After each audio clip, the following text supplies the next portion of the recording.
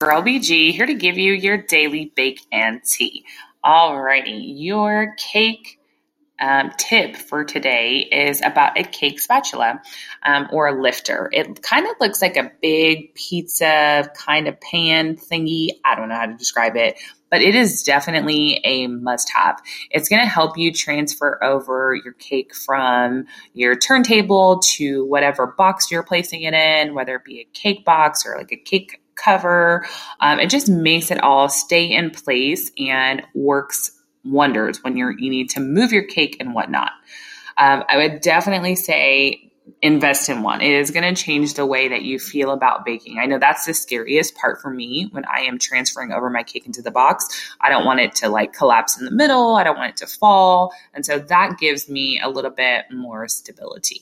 All right, your tea for today. So I'm really into the One Must Go hot channel, and I did this one on there, and it was you had to pick between sweet tea and lemonade. And in my husband's eyes, there is no choice, and sweet tea is always the winner. But I want to hear what you guys have to say. Sweet tea or lemonade?